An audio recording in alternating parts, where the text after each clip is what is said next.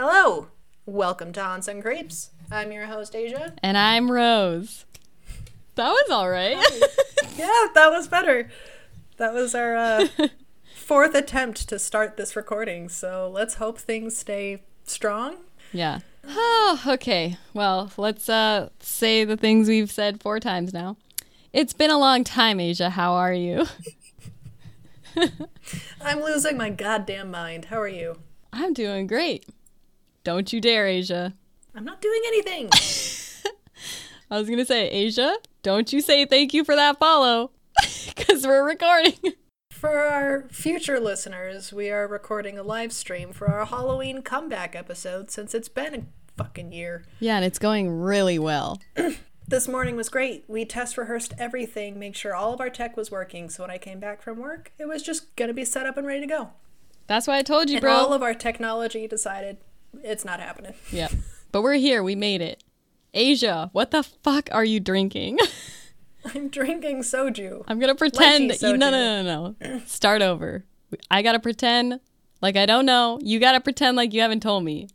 Aysia, what are you drinking? I'm drinking soju. What are you drinking tonight, Rose? Whoa, tell me about soju. Isn't that stuff that's sometimes really alcoholic and sometimes not alcoholic? That's correct. It's almost like we've had this conversation. So how does yours taste? Is it alcoholic or not? It tastes a little mild on the alcohol, but I bought 4 of them. 2 of them are still in the car. So let's hope at least the 2 I have, plus my rum, makes a difference. Nice. Okay, now I'm going to start my story that I already told you. What was it? I went to the liquor store. Uh-huh. And I was going to try to get soju or sake. And I looked around, and the liquor store was actually a liquor store and didn't have beer or wine. And I've never been in a liquor store that didn't have beer or wine. So it put me in a spot of like stress. I was like, I don't know hard liquor very well. So I went to my one happy place, my one hard liquor happy place, White Russians. Okay. White Russians. All Yeah. right. Yeah. Oh. I didn't know that was your hard liquor happy place. Well, it's partially because of you, buddy, because I saw this. You got to pretend like I haven't shown you this. I saw this. You've lifted it above the cam. Oh, the other camera. Oh my god. Wait, there's one. Yeah. Look at it. I saw this skull and I thought of you and I was like, one day I will finish this vodka and I'm going to give this to Aysia. Thank you. I appreciate the thought. I'm dying over here. I'm sorry. It's fine, dude. All right. Lit. What else did we used to do when we used to record shit? We would talk about a disturbing fact before we got into our story. Do you have a disturbing fact of the week? How about for the year? There's been a lot of shit that's gone down. No. It's been a year, but you can only pick one fact. We can't go through the whole year of facts that we missed. There's been so many disturbing things over the last year, though. Not Do you even want like me to go creepy first? haunted stuff. Yes. Okay, I'm gonna go first then. All right, Aysia, I think you heard this one, but it's still super disturbing to me. The other night, I had a sleep paralysis dream, which is not that uncommon for me, but I hadn't really had one in a while. And usually when I have sleep paralysis, I don't open my eyes for some reason, so I've never like seen anything or had anything sitting on my chest like you hear about. Damn it, I forgot the Halloween costume bit. Hang on. Oh my fucking Christ. And in the middle of you talking about your disturbing fact. All right, what was I saying? So, yeah, okay. I don't usually see shit. Hold on. For context of our future listeners, Rose just put on a wolf's head, so if she sounds a little bit fuzzy, it's because the mic is having trouble hearing her through the wolf face she has on now. All right, continue. This is not a wolf's head. This is peach fuzz. Peach fuzz, huh? Peach fuzz. You look a little more fuzzy than a peach. I look a little like I'm past the peach fuzz phase. Just a little bit. Maybe the adolescent peach fuzz. We're starting to get a little thicker. Yeah. Despite the quality of my voice right now with this mic, I'm going to continue. It is getting hot in here, though. So, I'm laying there, paralyzed, and I hear the front door open and close. And I'm the only one in the house. I'm like, shit, I'm paralyzed. And I hear footsteps coming into my room. That's happened before. But never has it happened that a demon thing would lean over me and start whispering shit into my ear. Oh. And that was my sleep paralysis. It was terrifying. Not romantic whisperings in your ear? No, it was like demonic incantations. Like, I might be possessed. And that's pretty my extreme. thing. What did it say? I have no clue. It was speaking Latin or something. Did you ever learn Latin? What? Did you ever learn Latin? No. I'm not like a good little Christian girl like you. I learned it because I like language. I took Latin, Spanish, and Italian because fuck French. Aysia, what's your disturbing thing of the year? Disturbing thing of the year? Come on, you can do it. You could say it's peach fuzz. Oh my god. The disturbing thing, I guess, for my year is the most recent thing that I found out today. Our temporary roommate decided to tell her last workplace that the reason she quit her job was because our dog bit her. Oh my god. Did your dog have to get, like, written up or anything? I literally found this out, like, an hour ago. Did she actually bite or she didn't? No. They had one point of contact once in the first week, and she was trying to pet her, but Willow never touched her, like, ever. DJ held on tight to her, so nothing ever happened. Well, so you're probably safe. Disturbing. Because there's no, like, wound reported, so fuck her. No wound. She's moved to different states in the last 2 weeks, and has so many lies coming out, you don't know what's true and what's not. So we at least have 2 witnesses in our household. Yeah, there you go. See what happens. That is disturbing, though. Yeah, glad she's gone. Yeah. Good on you, buddy. All right. Now we gotta dig into the stuff, right? I forget how this goes. It's been so long. I feel bad for our listeners. No, buddy, you had life shit. We both had life shit to do, and life is real. And we're back. Are you okay? I felt like a sneeze want to approach, and I won't let it. Okay, good job. That looked like a battle well fought. Thank you. Okay. All right. I guess before we get started, I wanted to shout out a book that Rose found, and it helped me with my notes. I don't know how much of it you used in yours. But the book is called Captive of the Labyrinth, Sarah L. Winchester, Heiress to the Rifle Fortune by Mary Jo Ignaffo. And what is this book about, Aysia? The life lived by Sarah Winchester. And who is Sarah Winchester? Sarah Winchester married William Winchester. We're going to get into all this. Do I have to tell you this now? Well, I was looking for more of a synopsis, but that's fine. Let's get into it. She built the Mystery House. There we go. The Mystery House. San Jose, California. The Winchester Mystery House in California, which is the most haunted house in the U.S. And that's why we chose it for our big Halloween comeback. So this book contained a lot of information about her family, in addition to like general history of the area, some of her friends, and kind of giving you a window into the past that became her future.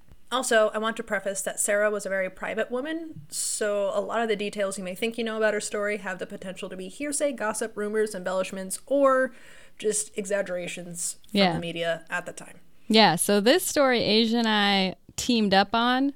Mm-hmm. And yeah, the story of Sarah Winchester and her house is riddled with vague inaccuracies / embellishments. No one's really sure of the actual story, and we'll get into it. But we're going to have some fun with the vagueness, because that's what we do here. Yes, that's very fair.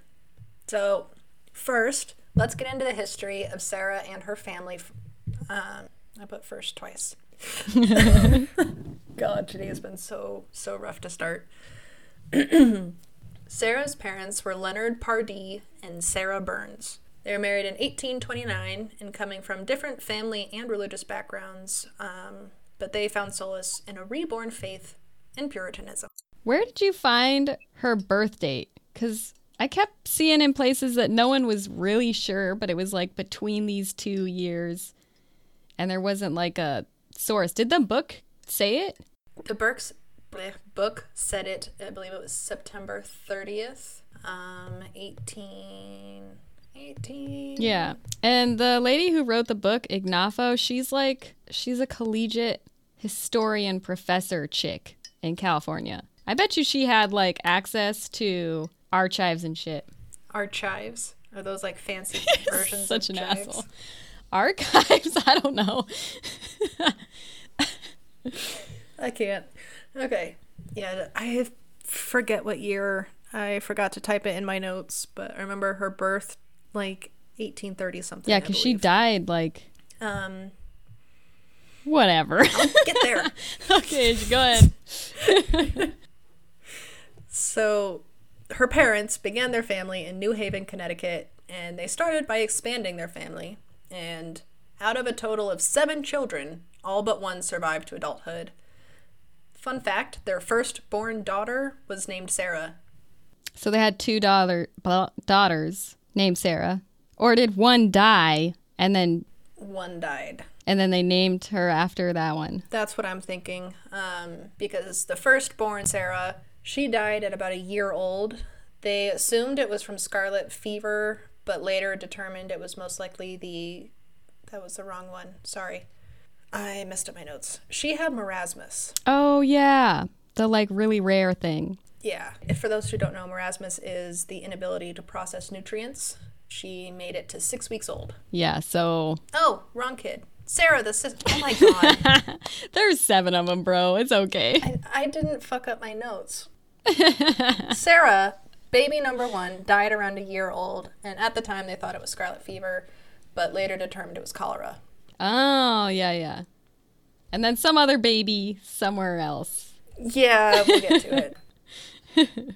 I'm not doing great. Okay, the following year, 1833, little Mary was born, followed by Antoinette, then Leonard Jr., and Sarah II, basically. Then Isabel and Estelle. Estelle, what a lovely name. I thought so too. I thought it was a very pretty name. I've just decided if I ever have a baby girl, I'm going to name it Estelle. Really? Yeah. I mean, I do like Estelle. I've also liked Antoinette. Literally in her, like, in the family list of kids, it's like Antoinette, parentheses, Nettie. Aw. And then her middle name. Nettie, that's adorable. I thought it was really cute. And that it's even continued in, like, record. Antoinette, Nettie. I would name a cow Nettie, though. Or is that Nellie? That's fair. I think that's Nellie. Both? Bessie. Bessie. Whatever. Nessie. All right, we're never going to get through this. Okay. It's fine. Now, the Pardee family had many struggles to overcome, and there was a decline in the economy. And it was so bad that multiple banks closed and resources were hard to come by. So no wonder all their babies died. Just the one. Just the first one. Oh. But they were on the verge of becoming impoverished. Money was scarce. People in general could not afford to pay for products that they needed. Most had to forego even the most basic necessities. And on top of all this economic despair, this seems to be very common, a fire broke out. Jesus Christ. Hey, you thought we were having a bad day. That's fair. Very fair. Fire broke out and it destroyed 20 buildings, despite like the entire town coming together trying to put it out. So the father, Leonard, did his best to work in machinery and carpentry and work together to build a stable income, but it wasn't enough to support the family. But by this time, child number 4 was on the way, and they are counting the first Sarah as a child, so this is Leonard Jr. It took me a second to recognize, like, wait, living children? And I had to read further to realize which kid it was. Okay, good. I'm glad you continued, because you said something like they counted their dead child as a child. It sounded kind of politically incorrect. Yeah, no, you're right. I wasn't thinking about it. Yeah, that was in poor taste. My apologies. Shame. Yes. I wasn't sure when they were like counting. I'm like, is this the parents counting, or is this like, what's the word? When people come and count people in a town? The census? Census, yeah. I'm like, is this like a census number? Yeah. My apologies. That was more of what I meant. I don't know if that was any better. It's okay. We just know that you don't consider dead children children, so. I'm out. No, come back. All right, so Leonard Jr. was born a month after the fire was put out. And at that point, Leonard Sr. decided to take a position at the local bathhouse, collecting tolls and all that to make ends meet. Less than 2 years later, Sarah II was born, and they also called her Sally, after her recently deceased grandmother. Fun fact. I wonder why they didn't just call her Sally. Whatever. It's fine. Just like, Most you know, of them you already had a did. Sarah. Why? Oh, you already had a Sarah. Sorry, I saw OBS. I was like, oh shit, it stopped recording. It's fine. You already have a Sarah. You're calling her Sally anyway. Just call her Sally. I know. I don't know why they didn't just name her Sally, because her grandmother died like a month or so before she was born. Something like that. Weird. So, yep, anyway, that was her nickname. After a decade of Leonard Sr. working the tolls in the bathhouse, he finally caught a break working as a craftsman again. His carpentry and machinist skills led him to become very well known as a craftsman, and my notes just disappear. What is happening? I'm not okay. Wait, I got your notes right in front of me. Hang on. He's something about a craftsman, something about... 2? Found it. Okay. They're counting the first Sarah, so this child would be Leonard. Oh, you found it. Okay, that's fine. I definitely think that our stream is haunted. It has been nothing but chaos since we got on an hour ago. It has been a long hour. It's Halloween. It's probably a full moon. Who knows? It was a full moon last Halloween. Tonight, it is a waxing crescent. Oh. Well, shit. At least over here. All right. He was successful. The family was able to build a home, become an established name in the area, and they could afford for Sarah and their other children to be schooled. Sarah herself learned 4 languages, music, a few different instruments, I think, math and science. Today, we would consider her a very introverted, possibly closed-off person, but from what I have gathered from the book, I think she would have done really well in our time, just with women's rights, politics, all of that. I think she kept to herself for, not fear is not the right word, but basically she knew better than to talk about how she felt about things. Because she was a nerd. That's true. She was quite smart. And she was a woman nerd. Everyone knows women nerds are witches. I mean, am I wrong? Nope. Yeah, didn't she like when she was building her house, which we'll get to, I know, but I'm excited. Wasn't she sort of like ahead of her time as far as architecture and shit? Architecture, general just behavior. She was very much ahead of her time, and that's why I think she kept to herself a lot, because she knew she'd be ridiculed if anyone really got to know her.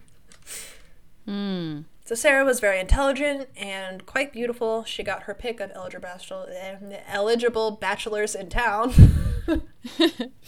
And on September 30th, 1862, she married William Winchester. William Winchester's father made the Winchester Repeating Arms Company. And in 1866, William inherited this gun company. And while William explored the new business, Sarah found herself pregnant and gave birth to a baby girl in 1866. She found herself pregnant? Yes, surprisingly. She just woke up, she was like, well, I found myself pregnant. Yep. It do be like that. Just one day. Any hoozles. Back to what I had said earlier. This is the baby that had marasmus, a rare condition. Oh, this is the one. Yes. That couldn't absorb any nutrients. That's sad. Dude. Yeah. So she had one and child. 6 weeks, I mean, goddamn, it must have been fucking tiny. Yeah. 6 weeks, You're a month and a half. You're a little one, barely able to see. But yeah. Yeah, and you're not eating anything. Mm-mm. After that loss, Sarah didn't have another kid, which I can't blame her, especially for the time. Yeah. William's business went incredibly well, but William wouldn't leave to see its full success. In 1881... Live. What did I say? He said he wouldn't leave. I got your back, bro. I'm reading along right now. God, I feel bad for our listeners. At least you guys can see us. Don't feel bad. It's about... Okay, remember our first episode? First episode really wasn't that bad. I listened to our 12th one the other day and was like, oh God, this is terrible. Remember that episode we recorded and never posted? Yeah. We've seen rockier days, but... Fair enough. At least on our recording, I can edit like half this shit out. Anyway. Exactly. In 1881, William died from consumption, other known as tuberculosis, leaving Sarah alone with a hefty inheritance. She received 50% of the Winchester company. And it was a lot. It was like a fuck ton of money. Like, she became one of the richest women in the world. Yeah, at the time, she already had received, like, millions, I believe. I can't remember with conversion rates. Book wasn't very clear on that, so I don't know. It was a lot. It was a lot. Like a metric fuck ton. To be precise. Yep. Metric fuck ton is a good way to put it. Anyway, since she had plenty of money coming through William's business, she donated half of it to the hospital and she kept the rest. It has been theorized, this is where things get weird, because this is where like the stories start to get a little interesting. It's been theorized that Sarah felt guilty about her money, feeling that it was blood money, and... Because guns kill people. Yep, and she's making money off of the guns that people are buying to kill people. But that's also speculative. I've read multiple sources. Some people say she was very guilty, other people say she wasn't guilty at all, she didn't give a fuck. I don't know. I did read one source that was like, if she was so guilty, why didn't she just, like, give up the money or stop making guns? It's like she was part of half the company. She could have done either. But, I mean, she did donate a lot to the hospitals. I forgot the name of it, but it was a specific one for people with tuberculosis to try and help care for them. In memory of her husband. I mean, losing your husband and your daughter, that's just... Poor thing. Yeah. And all of her siblings. And her grandma. She lost one sibling. And she was an infant when she lost her grandmother. What happened to the seven children? All but one of the 7. Maybe I need to work better on I literally thought you meant 6 of them died. I meant one of them died, 6 of them lived.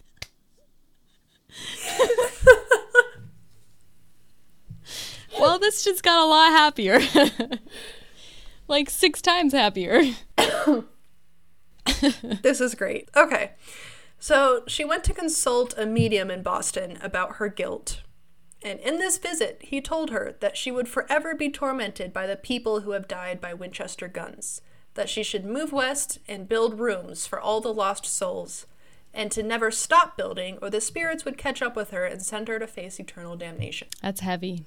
So, if this is true, Sarah took that advice to heart and moved to San Jose, California, all the way across the country. Yeah, dude, imagine if some dude told you that the souls of thousands of people are going to haunt you for the rest of your life unless you move to California and build them a house.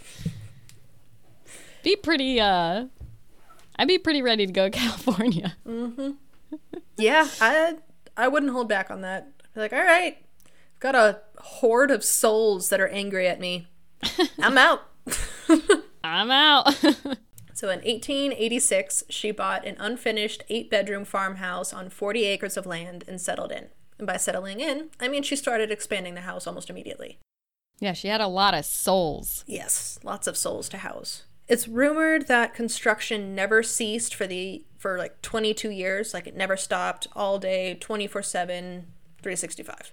But there's literally notes about letters that she had written and copies of letters that say that she had dismissed her carpenters for like the season. There's just too much rain or something else is going on, and she would dismiss her workers for a while and then just bring them back. So I don't think it was 24/7, 365. I think it was just as Yeah. often as possible. That was one thing I liked about this book by Ignafa or whatever. She had actual letters from Sarah, whereas Yeah. every other source was like pretty wishy-washy.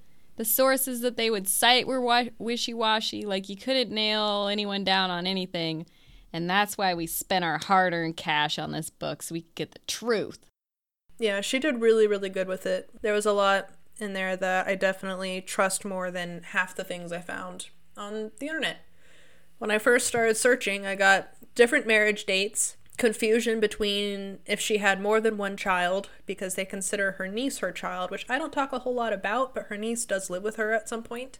Whether 6 people died or only one person died. Exactly. Who has marasmus? I am so done. Oops. I'm just giving you shit. Yeah. Also, I lied. That lychee is a lot stronger than I thought it was. The lychee soju. That's how they get you. Yeah, I probably should have shaken it first. That might have helped. Yeah, so she did occasionally dismiss her peoples, but over the 22 years it was under construction, the house developed into a 7-story mansion at 24,000 square feet. Yeah, 7 stories. Nowadays it's about 4, I think. There was an earthquake that hit, which I also don't talk a lot about, but yeah. Basically, an earthquake hit and knocked half of it down. Mm-hmm. It was 7 stories, and now it's only like 4 or something. Yeah, it's about 4. There was a tower built and torn down and rebuilt up to 16 times before she was satisfied with it, though. And she did that a lot. That sounds extra. Yeah, very much so. But like you said, she was very ahead for her time, especially in architecture. And she also... Oh, I'll go into it here shortly. First, more house description. The house is rumored to once have had up to 500 rooms in total, but currently it's most commonly stated that it has 160 rooms after that earthquake. Brief numbers here. This house has 10,000 windows, 2,000 doors, 160 rooms, 52 skylights, 47 stairways and 47 fireplaces, 17 chimneys, 13 bathrooms, 6 kitchens, and 1 shower. Yes, dude. Can't wait to talk about them numbers. She also had two basements and 3 elevators.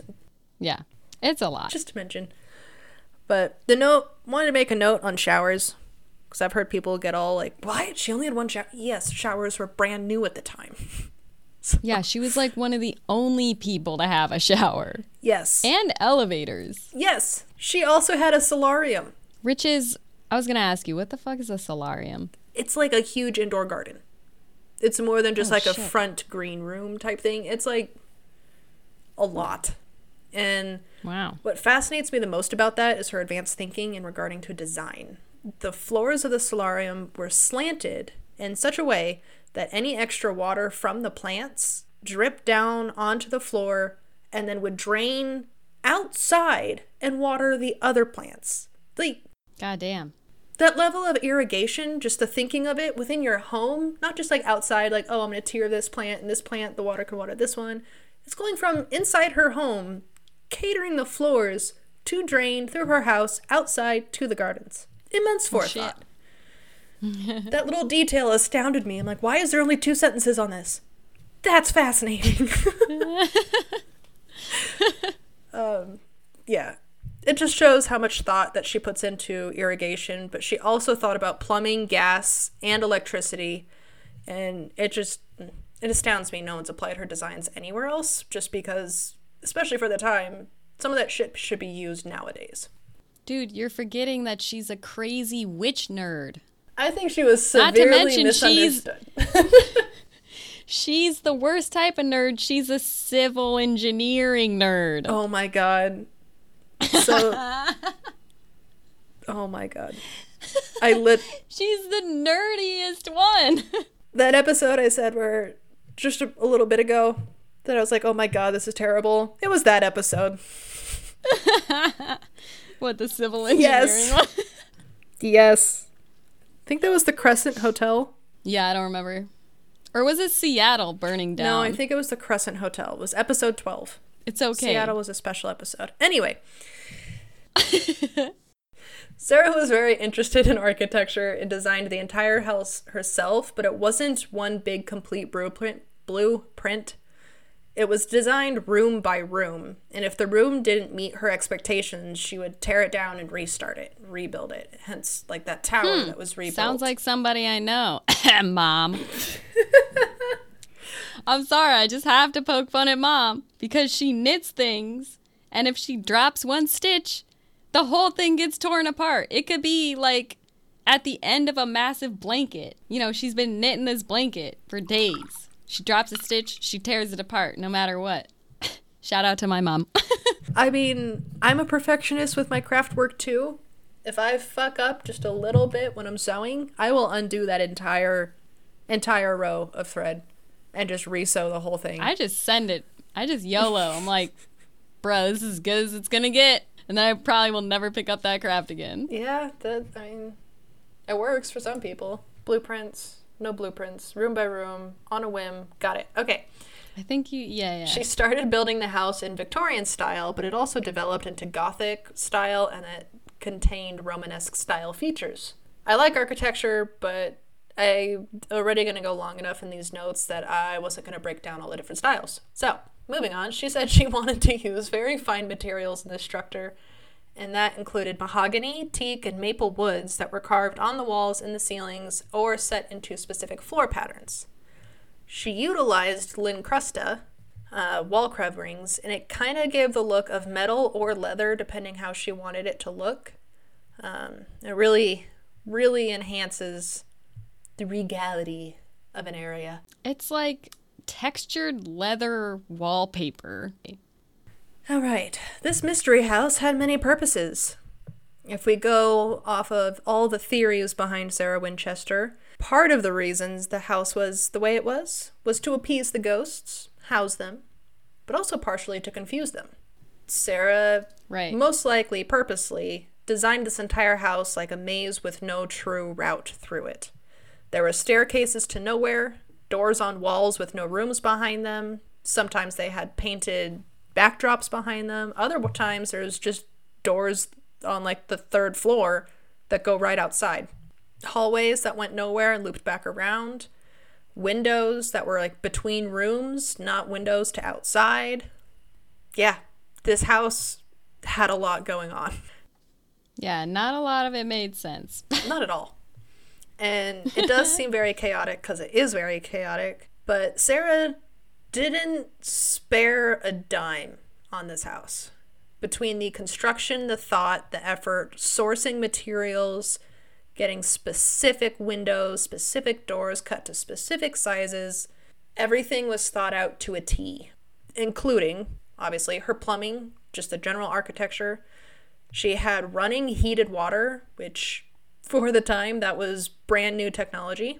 She filled the mansion with luxury furniture, extravagant chandeliers. It had central heating, generators and water pumps to help with the electricity, stained glass windows, and it had an intercom system. Like, she did not spare a cent in this house. You think she could have spent all that money on, like, orphanages for people's kids who got... The people who got shot by Winchester rifles, kids. Yeah?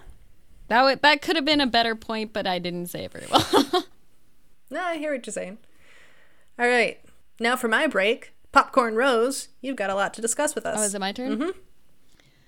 Oh, buddy, do I have a lot to discuss.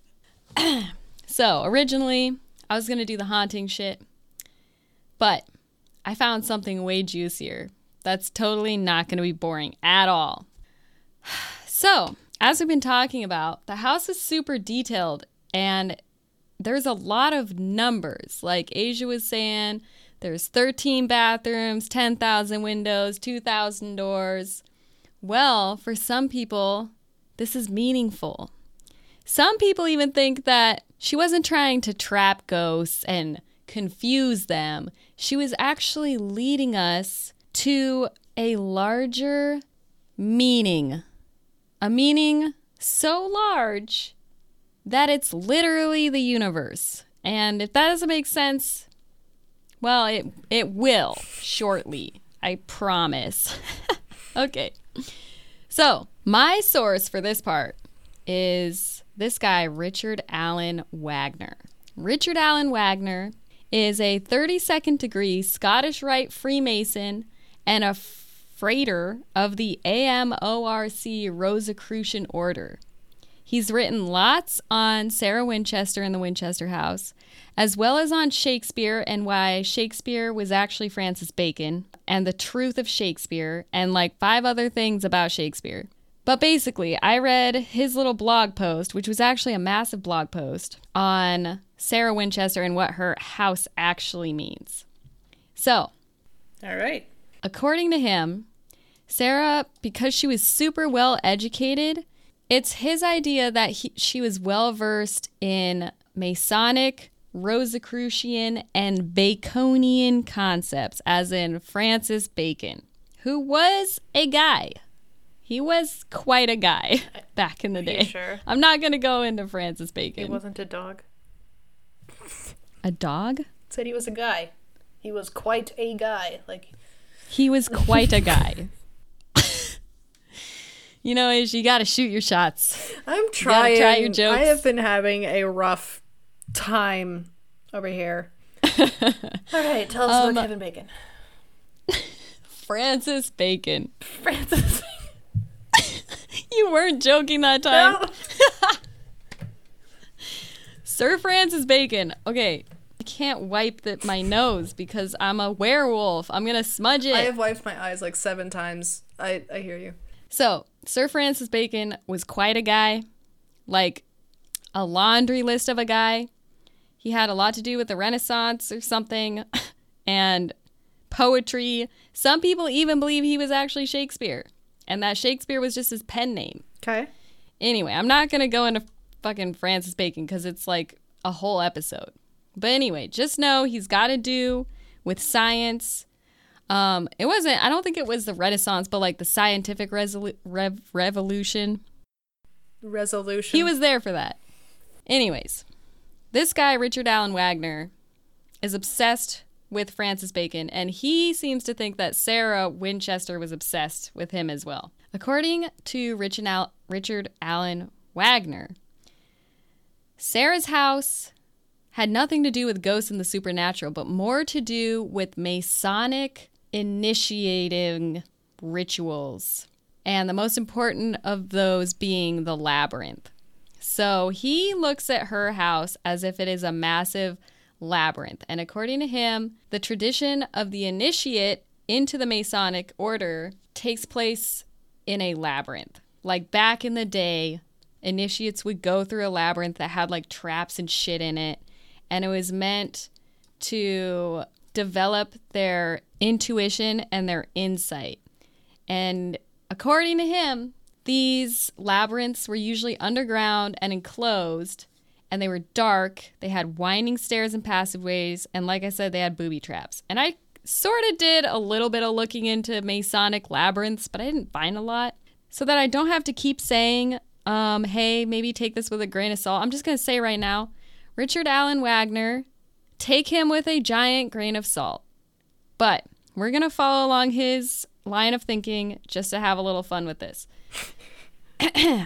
So, according to Wagner, Sarah's house both served the same function as an ancient labyrinth prototype as far as like Masonic initiation, but also as a symbolic introductory step into her puzzle. He says that to understand Sarah's intention, we should investigate her house as if we were initiates setting off on a journey to transcend the Masonic degrees. So, for the rest of my section, we're going to pretend that we are Masonic initiates walking through Sarah Winchester's house and being indoctrinated into, I believe he says it is the second degree, the second Masonic degree. It goes up in degrees, the levels that you achieve through whatever the fuck labyrinth shit.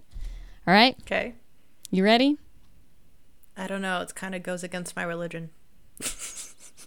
Buddy, your religion doesn't matter here, okay? I don't have a religion, so continue. All right. So as far as everyone's concerned right now, we are initiates into the Freemasons, and we are entering into Sarah Winchester's house. So, the first thing we're going to see... Oh, I didn't even go over that. Whoops. The first thing... God damn it. My slideshow is so behind. The first thing we're going to see as we come up to Sarah Winchester's house is her massive front gates.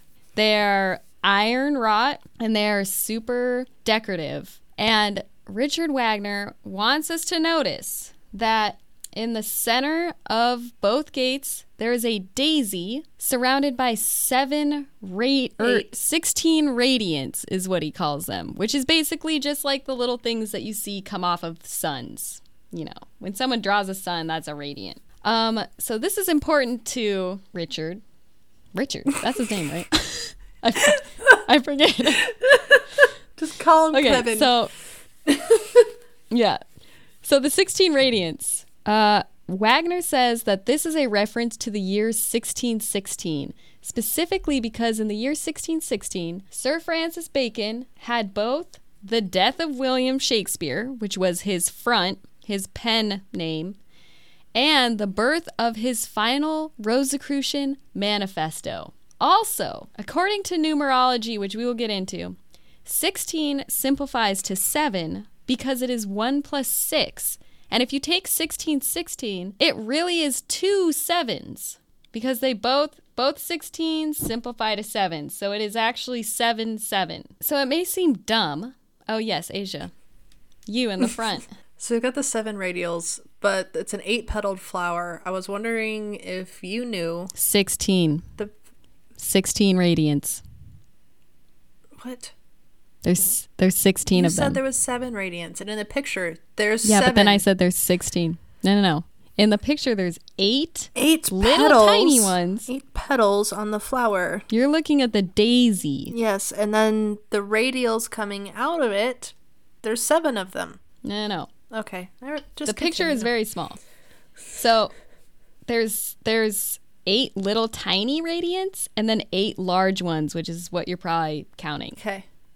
1616. Got it. All right, moving on. How dare you speak against Richard Wagner? All right? You're just a lowly initiate. It's 1616, which is actually 7/7, okay? Shut your mouth. All right. So, it may seem kind of dumb that 1616 equals 77. But actually, this is a basic concept of numerology. So, according to this blog post I found by Margaret Pan, numerology can be described as, quote, the idea or belief that our universe is a system which, once broken down, leaves humanity with certain basic elements. Numbers. According to it, everything in the world comes from and can equate to numbers. As a consequence, there can be found connections between numbers and personality traits, events, and circumstances. By calculating them, one may come to a better understanding of themselves and the world around them. So, specifically in numerology... We're just on a roll tonight.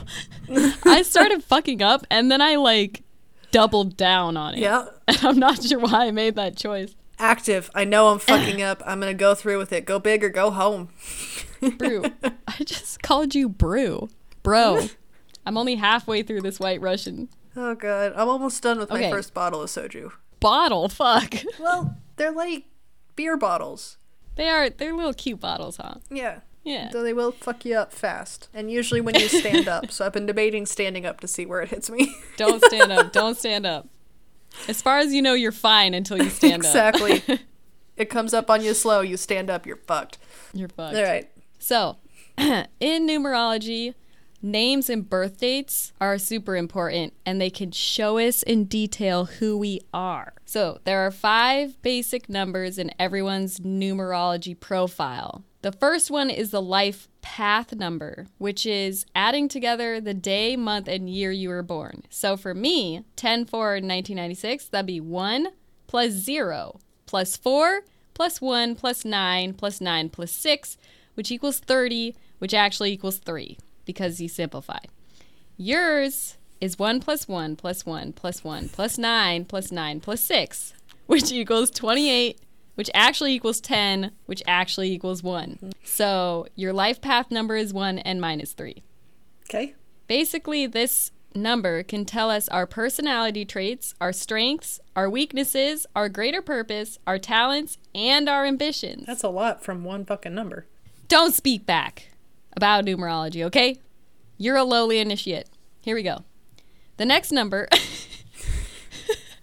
Don't look so sad. Okay.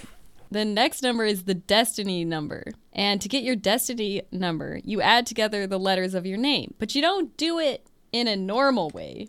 You do it using the Pythagorean 1 through 9 table. I'm done with the Pythagorean theorem. I'm not in math anymore. Look, I don't know what this has to do with Pythagoras and his triangles, because to me it doesn't look like it has jack shit to do with that. But basically, so like listeners can sort of understand, if you take 1 through 9 and write them out in a line, and then you put under each number A and then B and then C and then D and then E, once you get to 9, which is I, you start back over at 1. So the 1 column has A, J, and S. The 2 column has B, K, T. The 3 column has C, L, U. And it continues. Don't ask me why.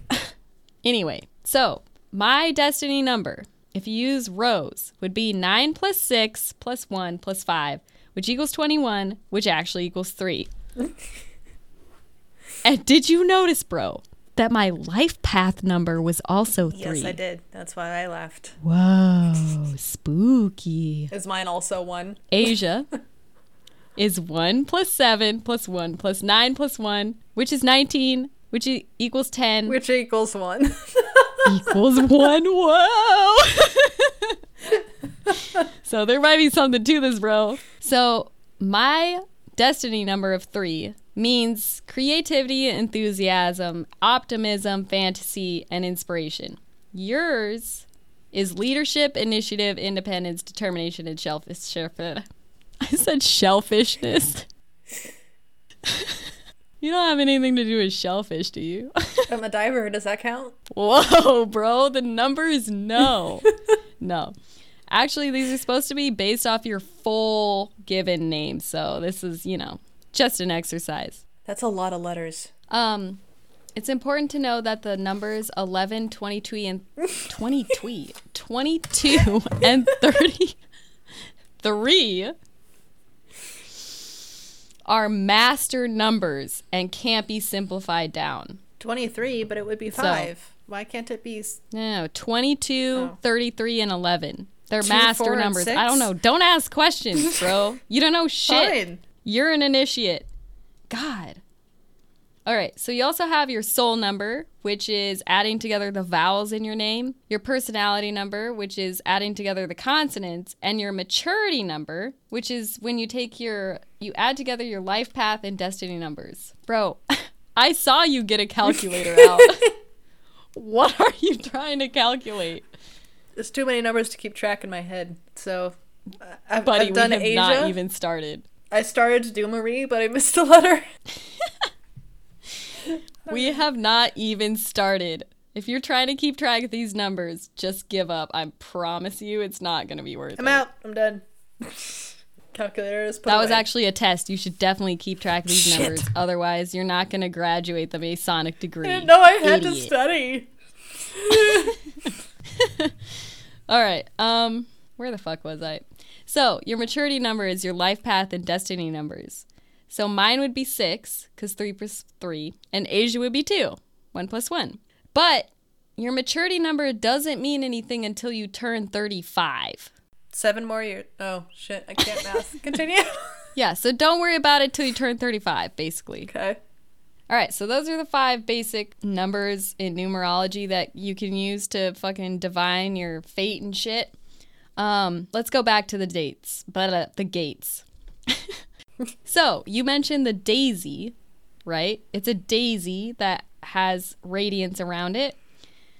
Wagner says that the daisy symbolizes the essential qualities of the initiate, which is innocence and fidelity. Now that we've gathered all this meaning from this iron gate, we're going to go through the gate to the next level. As you approach Sarah Winchester's house, after going through the gate, you are greeted by 2 massive palm trees, which sort of frame the house, which are behind them. And according to Wagner, the 2... Okay, I'm going to need your help with this because I'm not a church girl. Oh, God. I haven't been in church for almost 10 years, but okay. The 2 massive palm trees represent the twin porch pillars known as Boaz and Jachin at the entrance of Solomon's temple. Okay, that's more of a history buff thing. That shit's not discussed in the Bible. Solomon? Solomon is, but not the names of the pillars and their purpose, or if so, I did not read that book. Which is probably more likely. Well, we all know you're not, like, the best Christian, so. I'm not there anymore, so no. No, I'm not. So anyways, it has something to do with Solomon. Wagner says that after passing the palm trees, you then symbolically ascend a winding staircase in capital letters leading into the temple. And apparently, instead of allowing her guests to enter through the front of the house, she would make them enter through the northwest corner because this followed Masonic tradition where initiates could only enter the lodge through the northwest corner. I don't know if that's true. That's just, that's just what he's saying, and we are taking him with a grain of salt. A salt lick. Yeah, a salt lick worth of salt. All right, so once you get inside, you come across the switchback staircase, which is what I guess tour guides call it. It has 44 steps. Each are only about 2 inches in height. And I remember reading somewhere that, like, history guys? Historians? Historians thought that these were a thing because she was getting old, and so it'd be easier for her to walk upstairs if they were only 2 inches high. Richard Wagner has his thoughts. But anyways, they're each 2 inches high, and according to him, it winds like an Archimedes spiral to the second floor. Basically what he means is that it starts from the center of the bottom floor and winds up and outwards. Archimedes. And it has Archimedes. It's Greek. Continue. Well, sorry I don't know Latin or Greek or whatever. Why don't you know these ancient languages? What is wrong with you? Don't you know we need them? Because they're useless to me. Sorry, Archimedes principle. What is that? Wait, what is that? Do you know what that is? Yes. What is it? I don't actually know. Shit, now you're quizzing me on dive stuff. Archimedes quiz you. You I believe you it's belted it. I think it's related to buoyancy and the displacement of water. I will verify because there's a lot of principles that I learned and I want to make sure I'm not confusing it. I'm sure that has nothing to do with these stairs, so I'm going to continue while you look that Go up. Go ahead. I was right. Oh. Yes! I don't know. I don't know shit about how that's got to do with this. Archimedes' principle states that a body immersed in fluid experience and an upthrust equal to the weight of the fluid displaced. I was right. Poorly worded, but I was right. Well, lit. We're not in the realm of science. We're in the realm of numerology, Aysia. Sorry.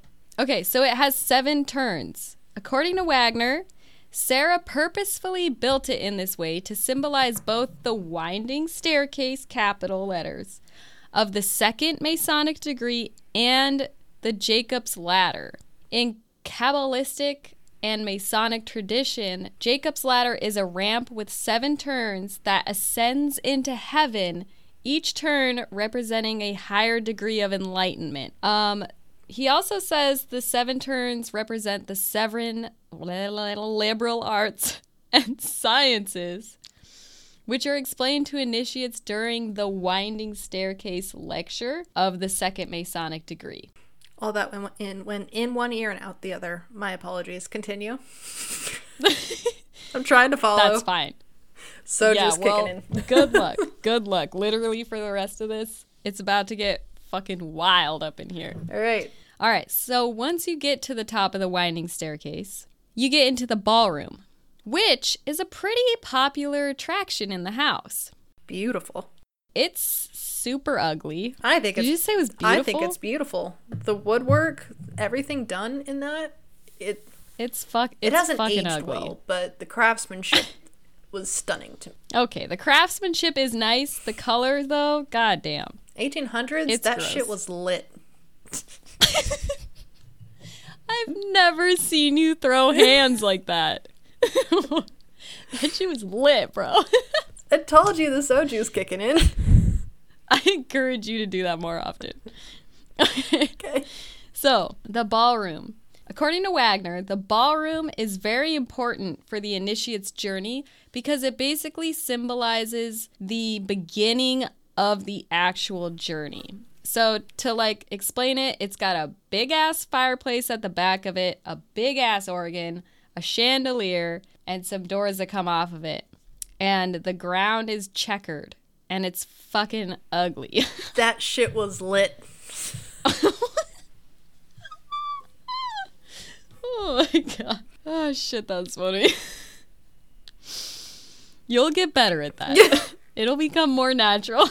It is so weird to do. I've never done that, really. Okay. Ballroom. Ugly. Right. I disagree. Yeah. So, surrounding, like on either side of the fireplace, there's these two elongated stained glass windows, and these are pretty famous because they make zero sense. They're floral, and each of them has what looks like a mirror wrapped with banners. And they're exactly alike except for what the banners say. So on the first window on the left, the banner says, "Wide unclasp the tables of their thoughts." And this is a quote from Shakespeare. So it's Act 4, Scene 5 of Troilus and Cressida. Wagner says that this line is only important because of the play that it's from and not the actual line. Because according to him, what? Your mom's note. The ballroom is considered the first level of heaven. Right, because we just ascended Jacob's ladder. So Wagner doesn't think that the actual lines are important. He thinks that the play is important because according to him, Winchester is the 20th word from the play's end, which is actually true. And since Sarah, the word Sarah equals 20, it confirms her connection to Sir Francis Bacon. And if you're confused about Sir Francis Bacon, it's because we're assuming Shakespeare was actually a pen name for Bacon and not an actual individual. So I actually went back and read this part of the play. And this line is actually in reference to Cressida being a slut after Ulysses tells her to kiss everyone in the scene, and she does. He gets all mad at her because she's a slut, but whatever. You know, just women things, doing what they're told. Just women things. So the second banner says, "These same thoughts people this little world," which is another quote from Shakespeare, Act 5, Scene 5 of Shakespeare's Richard II. According to Wagner, the passage that includes these words is a summation of Bacon's theosophical outlook on reincarnation. And he says we should not be surprised that Sarah is introducing herself to us as Bacon reincarnated. What? Okay. Don't ask questions. I'm not. I wouldn't even know where to start. So Wagner says we should read the banners together, and he says that the first banner is Sarah saying, "Open sesame to our minds and welcome to her puzzle." And the second one is saying, "Once you've solved my puzzle, pass on the truth to others." He also wants us to compare her to Cressida and Richard II, and he makes sure to say that it has nothing to do with Cressida being a slut. It has more to do with her being a survivor, and like comparing Sarah to Richard II, it's that not only is she lonely, but she's scrappy and she can overcome her difficulties like Richard II or something. However, that's only scratching the surface, bro. That's superficial shit. What we actually need to look at are the numbers, bro. Numbers, huh? Yeah. Act 4, Scene 5. The first panel is actually 45. Act 5, Scene 5 of the second panel is actually 55. And 45, I forgot to mention that Francis Bacon has a lot to do with ciphers. He was into cryptography. So there's a lot on like... Cryptography. You know what? I can't help it. If I don't say anything, it like eats at me. That sounds like a personal problem. It is. That's why I interrupt. I have to make my problem everyone else's problems too. Well, fair enough. Okay, so that's why I'm randomly about to bring up cryptography. So the number 45 via the Pythagorean cipher equals Shakespeare. And 55 via the Pythagorean cipher, which I think is just that thing we did earlier where we added up our names, equals Hiram Abiff. And apparently Hiram Abiff is the main character in an allegory which is presented to candidates in the third degree of Freemasonry. He didn't go on to say any more like that, and I didn't feel like looking it up because I'm already confused at this point. So, if you take 45 and you add 45 to 55, you get 100. And 100... equals yes, 1. Aysia? No. I know, you would have thought that, right? But no. That's because you're an idiot. 100 in simple cipher equals Francis Bacon. What? Exactly. I am beyond confused. I just feel like you have been just saying words and none of them mean anything. It's because your brain is small, bro. My brain is fried. This is big brain shit right now. I don't have a big brain at the moment. All you need to know so far is that we've come across her windows, which are like big deals to everyone, not just Richard Wagner. But the windows basically, through numerology, are telling us that she is the reincarnate of Sir Francis Bacon. She's inviting us as initiatives to enter her labyrinth and figure out her secret. And if we can figure out her secret, she wants us to share it with the world. That's where we are. Okay. Thank you for that synopsis. I needed that. I was lost in the labyrinth. Oh, yeah. Here we go. We're about to take a deep dive. So back to the banners. Each banner has 7 words, which gives us 2 7s, just like with 1616 from the gate. But are we supposed to see the 7s as 2 separate 7s or the number 77? Or 5. I have no clue. What's that? Or 5, because 7 and 7 is 14. You put those together and it's 5. Bro, no. No. I don't know.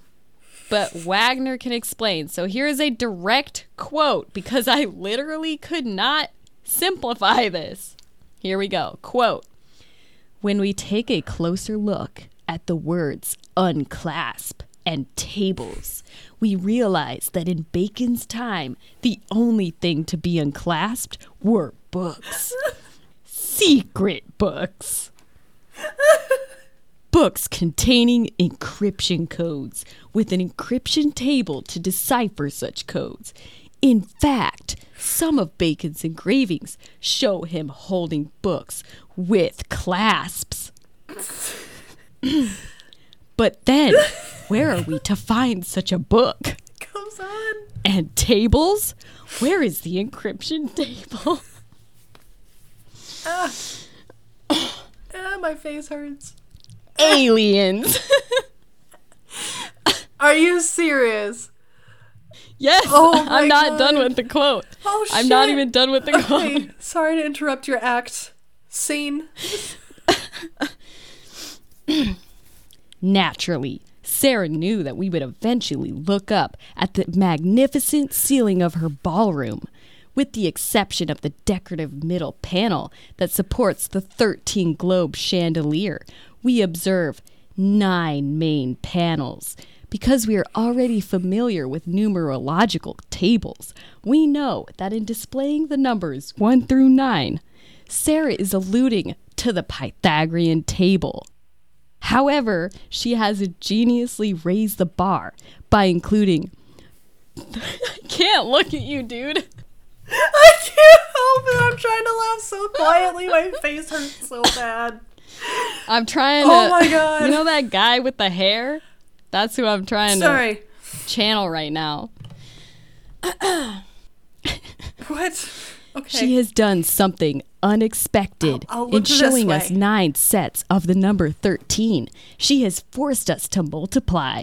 In fact, she has already done it for us. Sure enough, 9 times 13 equals 117. Bacon's code number for John D. I had to look this up. John D was an English mathematician and astronomer who advised Elizabeth I. Okay. I don't know. I've heard about that guy, actually. I don't know how he's involved, but I'm smooth brain. Okay. Moreover, we have the numbers 11 and 7 standing side by side. Thus, Sarah induces us to multiply 11 by 7. Going back to the windows, we now have the answer to our original question. We are to view the 2 sevens as the number 77. Moreover, when we consult the Pythagorean table, we'll realize that the number 77 corresponds both to the words Winchester goose and the name Annie Winchester. Now, Aysia, please ask me what a Winchester goose is. I was about to. I just wanted to clarify that Annie Winchester was the 6-week-old baby that died. Now, what the fuck is a Winchester goose? From the Merriam-Webster Dictionary, a Winchester goose is a venereal disease that causes a swelling in the groin. I don't know.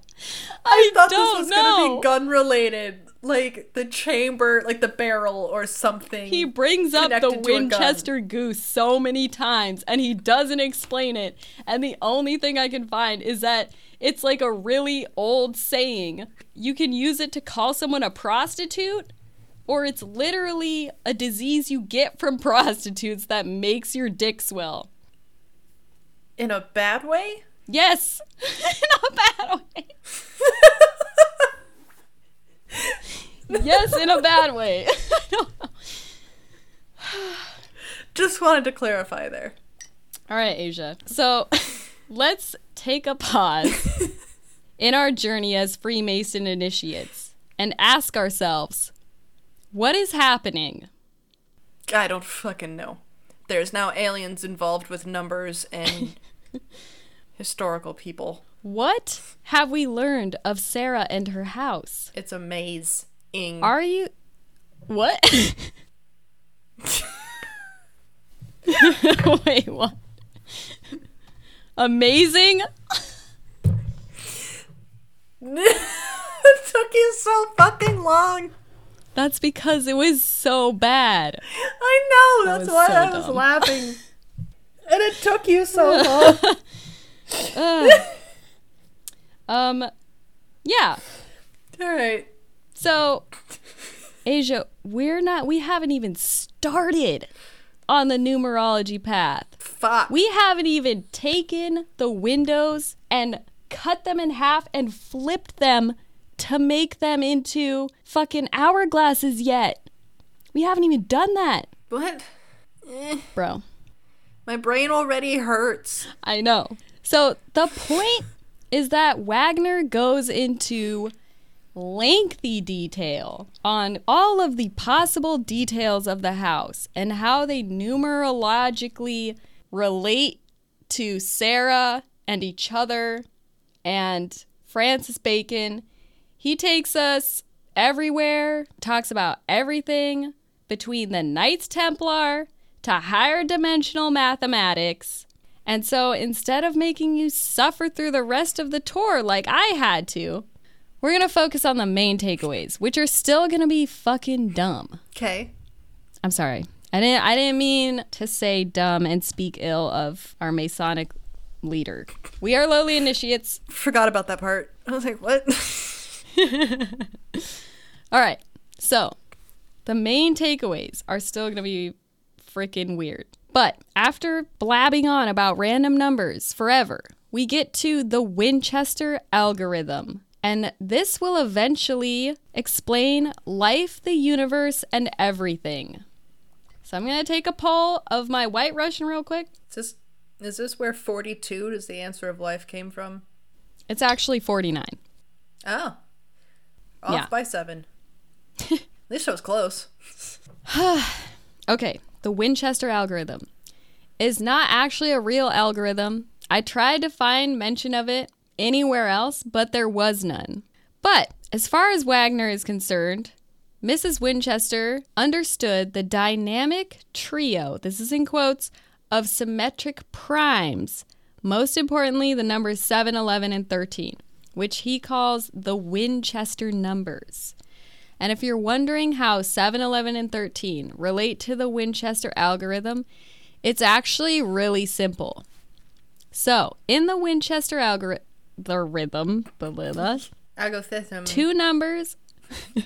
two numbers are always multiplied by each other, leaving a product which is then partitioned. For example, the numbers 52 and 88, when multiplied, equal 4,576. Then the numbers are partitioned and added together, resulting in a sum. So you take 4,576, you split it into 45 and 76, and you add them, and that is 121, which is actually 11 squared. Whoa. However, you can partition a number in many ways. It doesn't have to be that you split 4,576 into 45 and 76. You can split it into 57 and 46, and adding those would equal 103. Or you can split it into 67 and 54, and adding those equals 121, which is 11 squared again. But also, 52 times 88 is actually 7 times 7, because 52 simplified equals 7, and 88 simplified equals 16, which simplified equals 7. Thus, the product has to be a variant of 49, because 7 times 7 equals 49. So 4,576, which is 52 times 88, is a variant of 49. Did you just take your headphones out? I was tired of keeping track of numbers. My head hurts. I should not have put you on the numerology thing. Fuck. The point is, don't keep track of the numbers because they're I'm dumb. I'm not. So let me cut to the chase. In conclusion, by partitioning 52 and 88 using the Winchester algorithm, we have demonstrated the symmetrical relationship between 7 squared, 11 squared, and the number 13. So, Aysia, is the Winchester algorithm useful? No. Are you sure? Because according to Wagner... I don't care what Wagner says anymore. According to Wagner, quote, any 10-year-old child armed with a calculator can easily become a master of Sarah's number system. So basically, you're a smooth brain. Or I haven't turned 10 yet. I guess so. All right, so now we get to life, the universe, and everything. And if you feel mind-fucked, I'm sorry.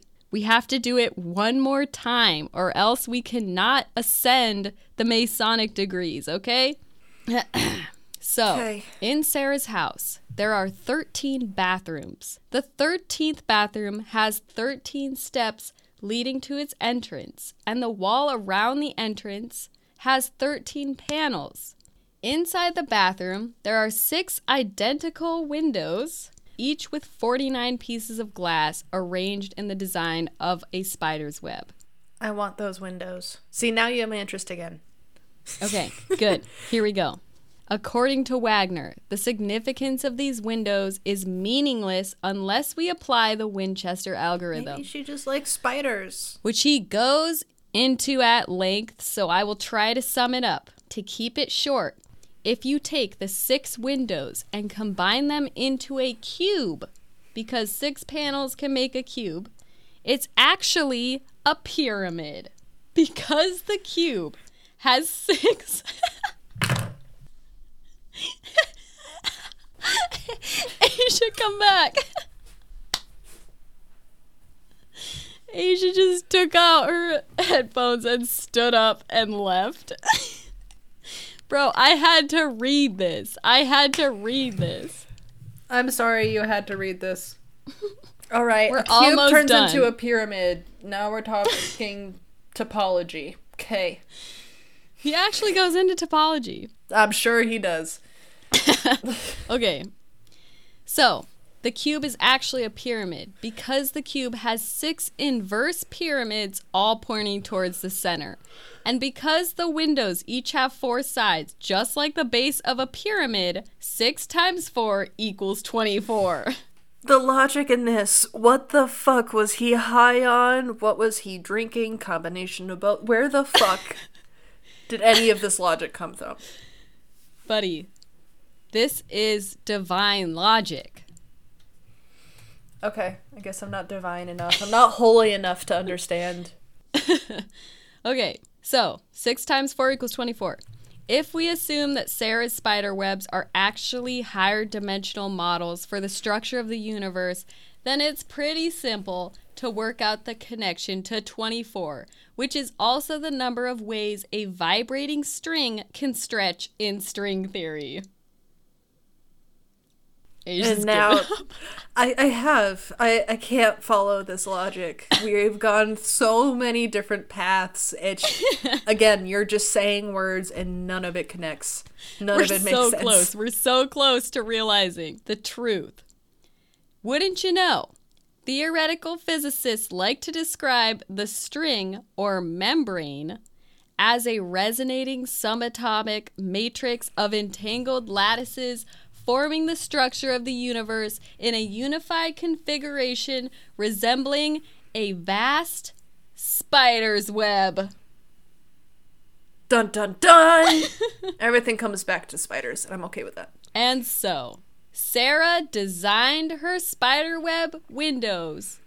Her spider windows equal the membrane of interconnectedness which forms the structure of the entire universe.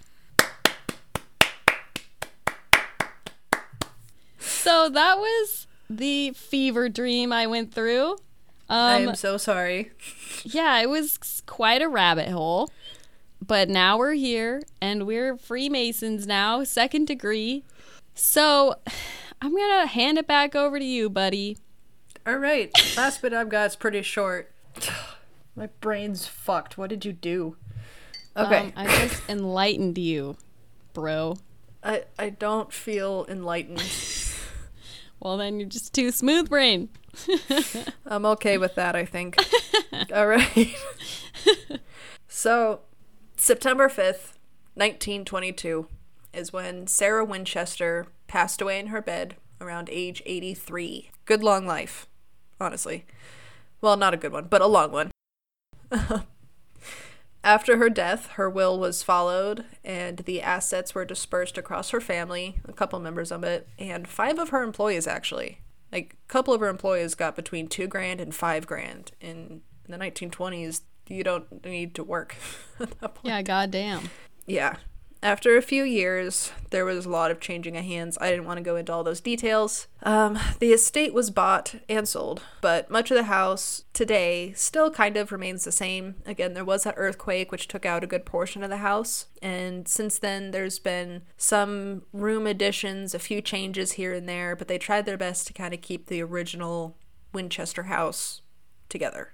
Now, like we prefaced at the beginning, there was a lot of embellished stories about Sarah Winchester and her everything. And I didn't put any of this part in my notes, but I've done enough reading and I've heard it enough times that many, many people thought Sarah Winchester was a spiritualist. The Freemasons thing was new to me. That's why I wanted Rose to go into it. And I was not expecting that shit show. What do you mean? I mean, you did a great job. It's just more of the content itself is like, what the fuck? But they all assume that she was heavily into spiritualism, which was kind of a movement at the time. And it was rumored that she would have seances, like she had specific rooms dedicated to it, Ouija boards, etc. But none of that has any foundational truth. Sorry about it.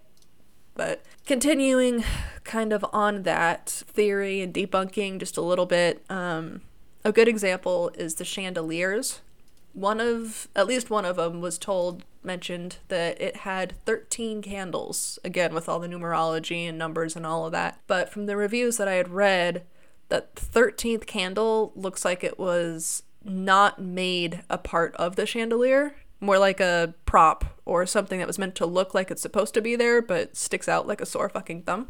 Yeah, I read that a lot of like the 13 stuff came after she died. Like they bought the house and they started putting 13 everywhere. Yep, exactly. And like I mentioned earlier, she had so much desire for this house, even though it was chaotic, to be extremely well thought out of. If she wanted 13 candles on a chandelier, she would have had it custom made and made with extravagance and great craftsmanship, not have it added on after the fact to kind of make it work, you know? Yeah. So I just wanted to bring that up. Since then, if you go there today, there are still some things you kind of have to look at it and go, was this an added prop? Was this added after the fact? Or was this really built into the designs of this house? But I don't want to debunk everything. Takes the fun out of the mystery house. So here's some spooky things that I did find. Spent like 2 hours trying to find all this, which honestly I was a little disappointed. But anyway, many tourists have stolen items from the house over the years, but those items always end up being sent back. The people who steal them say that they have had lots of bad luck since taking the item. So that's fun. Some people who go on tours through the house, they feel the need to like rub their hands or their feet often, and many dedicate this to Sarah's arthritis. What? Her arthritis she had arthritis. You didn't know that? Did they say that their hands hurt? Yeah, they'll like walk around and like on tours nowadays, modern day reviews and stuff, they'd be walking around, going through the guided tour, and all of a sudden their hands would start aching and they'd start rubbing them.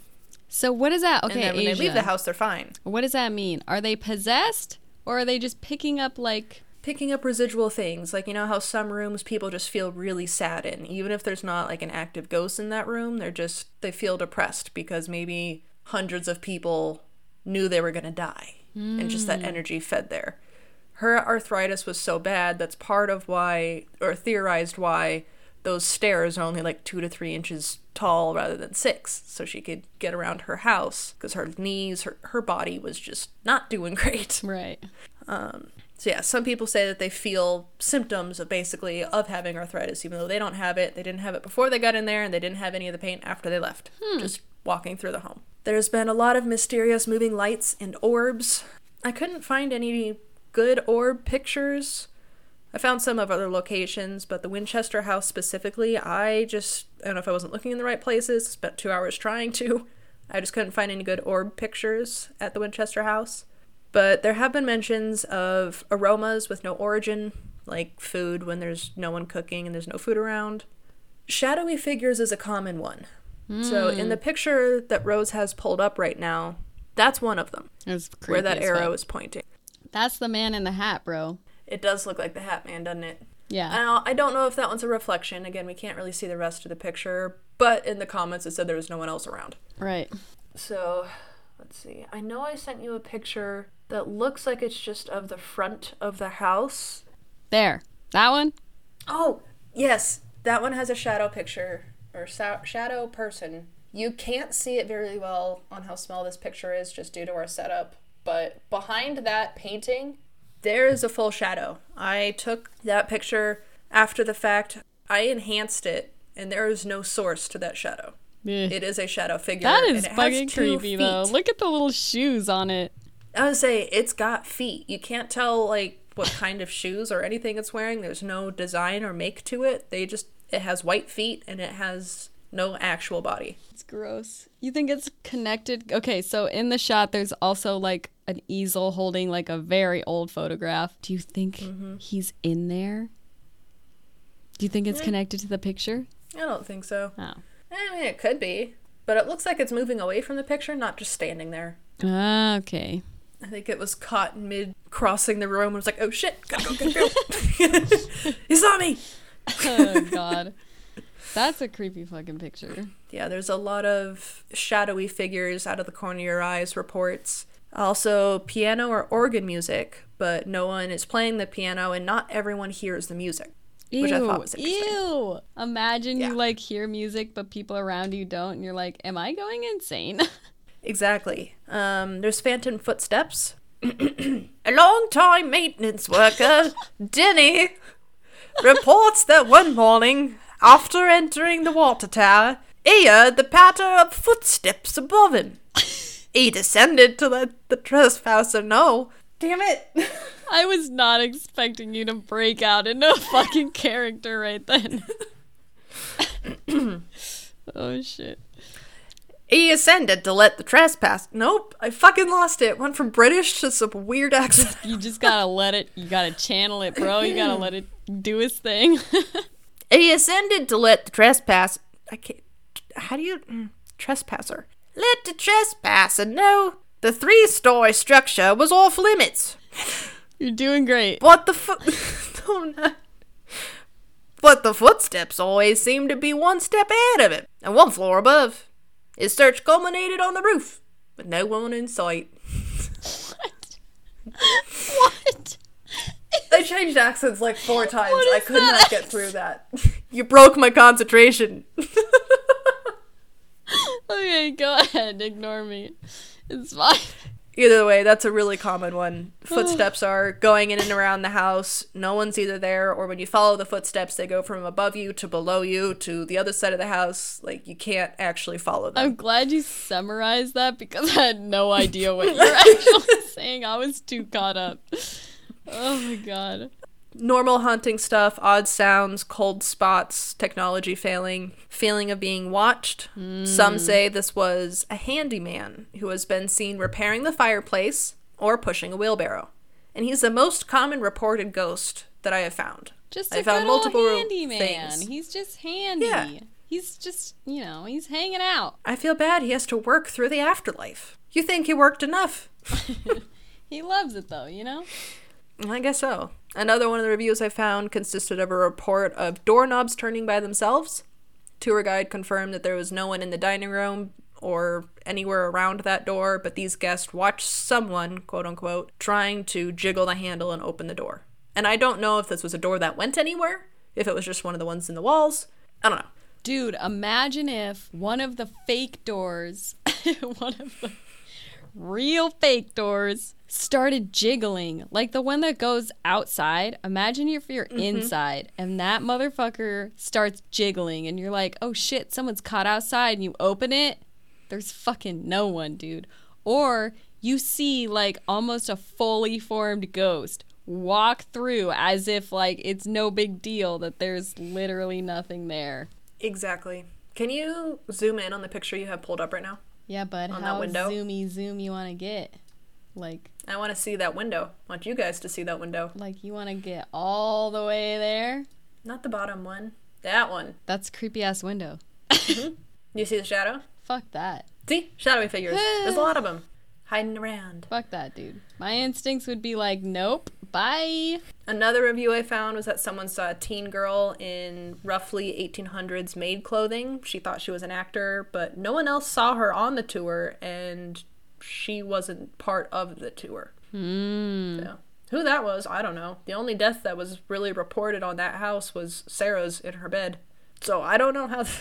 I was gonna say, there wasn't a lot, like, I was thinking about what could possibly be haunting the house. Obviously, Sarah, because she's, I don't know. Okay, numerology's bullshit, right? The ghost thing seems to also be bullshit. So what the fuck was she doing? What?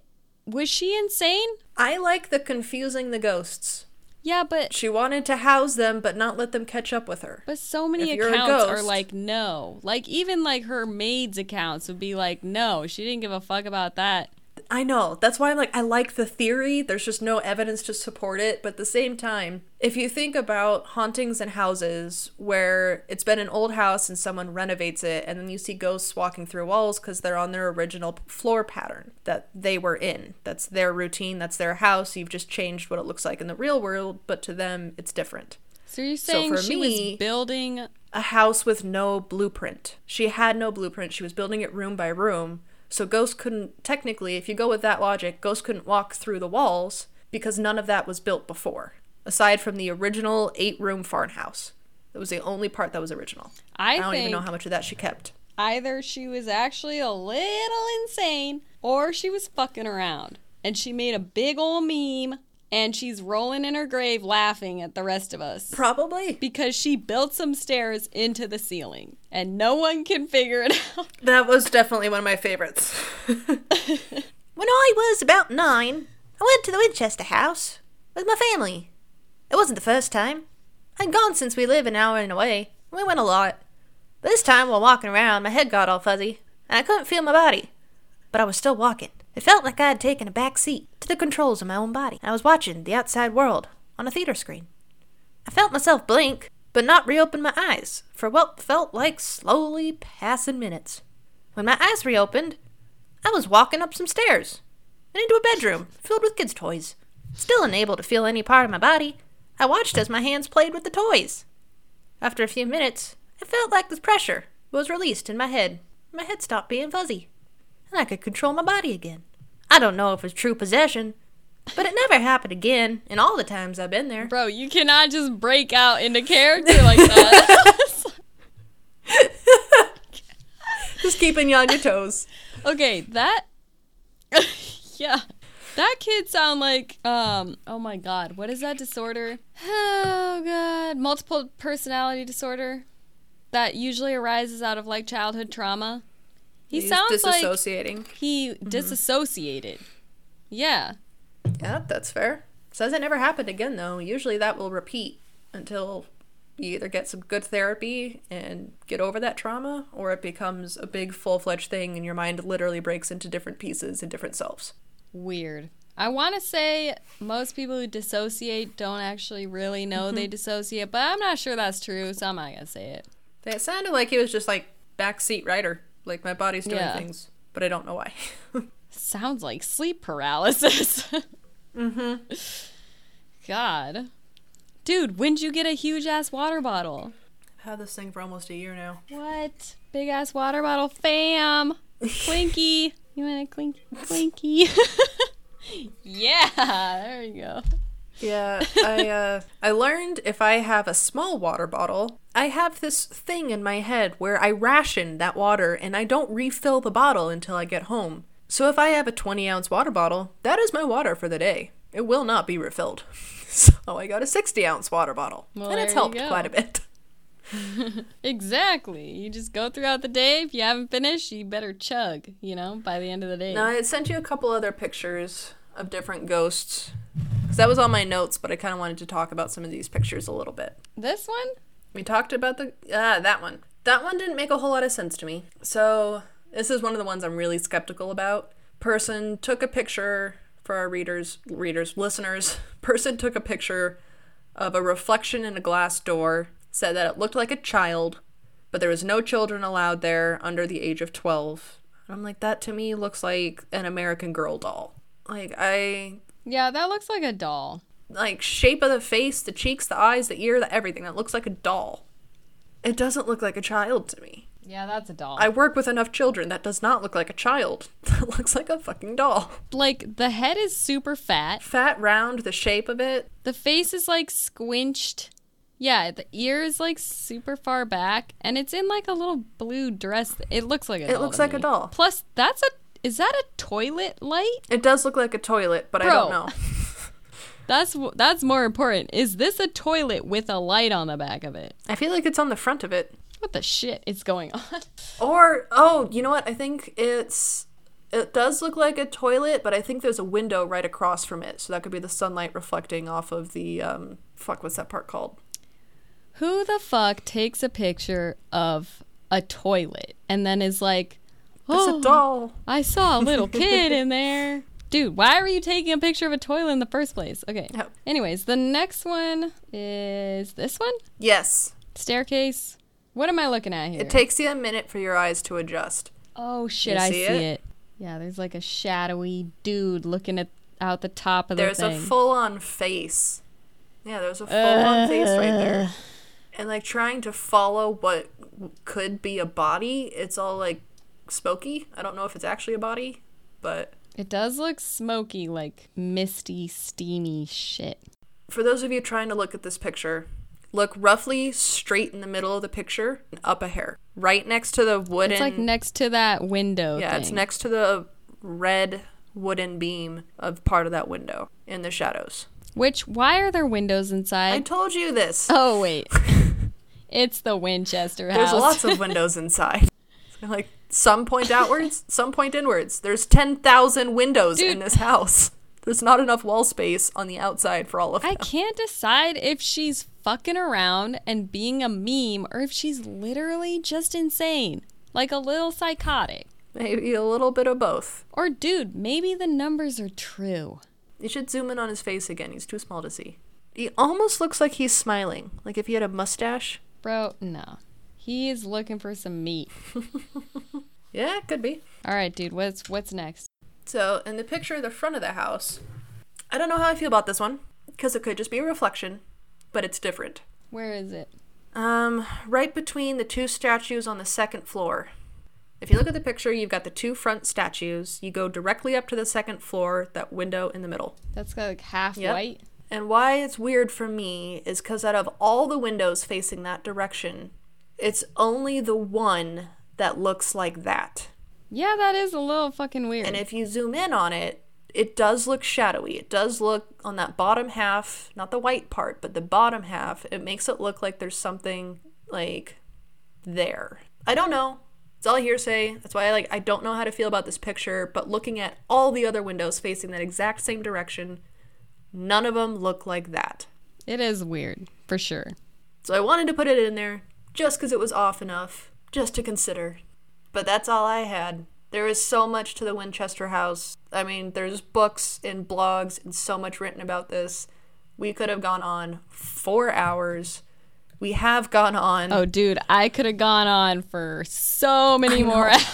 We have been recording for 2 hours, and there's still so much we didn't even touch. So, Yeah. I hope this was enough to keep people satisfied. It's not what I normally hear when I hear about the Winchester house and the mysteries behind it. This was a big subject to cover, Yeah, and I'm glad we did. I didn't realize what we were getting into. I truly didn't. I was like, yeah, I know that story. That'll be fun. And I'm like, holy shit. That was like the cherry on top of a giant ice cream sundae. Exactly. So hopefully we gave you the cherry and some whipped cream. I do encourage you guys to read that book, though. Captive of the Labyrinth, Sarah L. Winchester, Heiress to the Rifle Fortune by Mary Jo Ignoffo. There we go. I believe it does help give you perspective of what was going on at the time. There's a lot of events that happened before she even got married that they're theorizing kind of like how it affected her development just mentally. Yeah, into an insane person. Mostly why she was such a private person. There was a lot of family history, family ties, some friends, and how they impacted the story. There's a lot of extra detail in there that I had no idea about. So for those of you just really interested and want a good read, I thought it was good. I thought she did really good about it. And it's definitely stuff I'm like, I don't question it. Yeah. It's also about the only source that is legitimate that you can find. Everything else, like even legitimate sources for the most part, like Wikipedia will be like, there's a lot of bullshit that surrounds the story, and none of it goes into quite as much detail. So it was a good book. Yeah, that's kind of why I wanted to use that primarily. I used a couple other sources here and there, especially for like the hauntings and stuff, like Reddit, the Winchester House review page. Like, you'd be surprised the stuff I found in Reddit under paranormal experiences, haunted, ghosts, spirits. You find some interesting things on there. So I pulled a couple of those. A lot of those pictures came from the Reddit posts. Nice. But yeah, that book I wanted to highlight just because it does kind of help clear up the narrative of what the fuck was really going on. At least to some extent. Best she could do, at least. But, well, thanks for joining our 2.5 hour craziness. That is our comeback episode. It was so good, Aysia. It's okay. Oh my god, I don't want to listen to it again. We're here. We're here to stay. Maybe not quite as often as before because we have lives. But we're back. We have a Patreon. We have a Spotify. We have a Twitch where we're going to live stream the episodes. And we have a Discord. A Discord. We have a Discord now. So come by, hang out. Thanks all for listening. And I hope you enjoyed your math lesson. Yeah. I hope your brains have all been expanded by numerology. All right. Well, keep it creepy. We will see you guys soon.